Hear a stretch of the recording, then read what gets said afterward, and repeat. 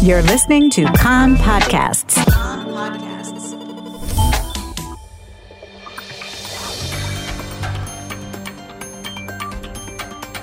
You are listening to the English language news of Kan, the Israeli Public Broadcasting Corporation.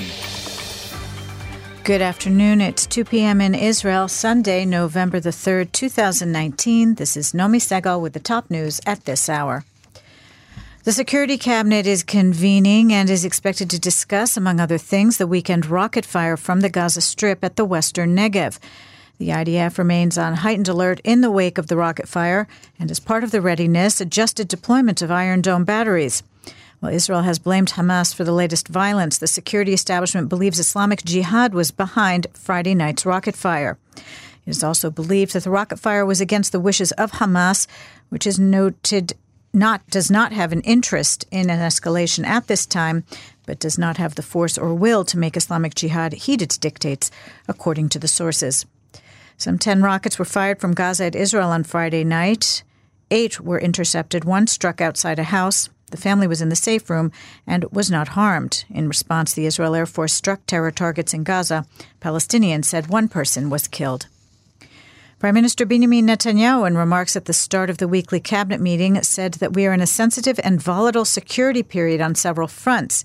He said that immediately after the rocket fire on the Gaza periphery, he convened the security leadership at the Kiryat Defense Ministry and ordered the retaliatory Air Force strikes.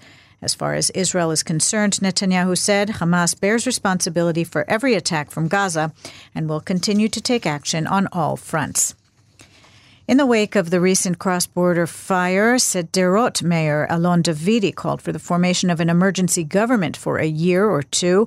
He told Kan that the only thing that can change the equation with Hamas is a broad operation in the Gaza Strip. Yaron Blum, Israel's government coordinator for prisoners and missing persons, says that contacts between Israel and Hamas are proceeding through several channels of mediation, but he stressed that Hamas is still not ripe for a deal. He said that Hamas does not understand that something has shifted in the Israeli public and there will be no repeat of the Shalit deal, the 2000 exchange of some 1,000 Palestinian prisoners for the release of IDF soldier Gilad Shalit, who was held in Hamas captivity for 5 years.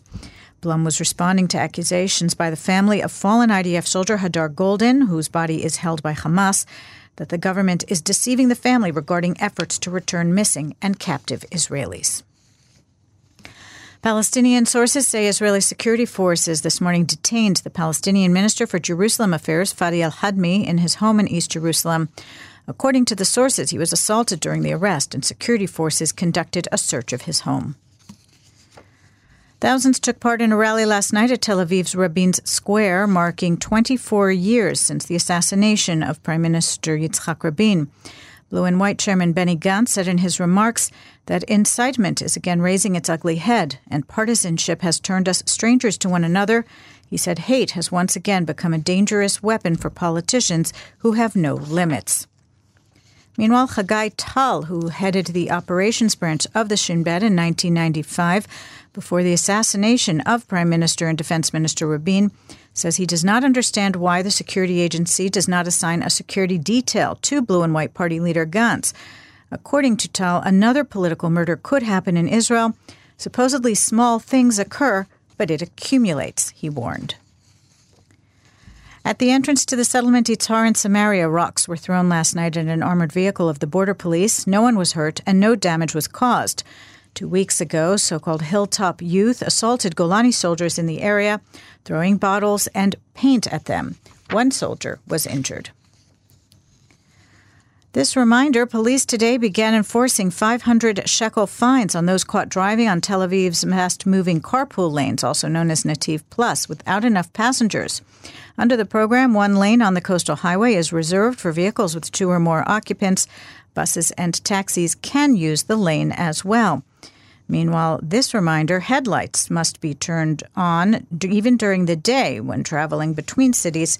The regulation is in effect until the end of March. The weather outlook, seasonal temperatures with a chance of local rain in the northeast of the country in the afternoon. Tomorrow and Tuesday will be warmer, becoming hot for the time of year. Wednesday, the same. The maximum temperatures in the main centers, Jerusalem 23, Tel Aviv 27, Haifa 25, Beersheva 29, and in Eilat going up to 31 degrees Celsius. That's the news from Kan Reka, the Israeli Public Broadcasting Corporation. Join us at 8 p.m. Israel time for our 1-hour news program.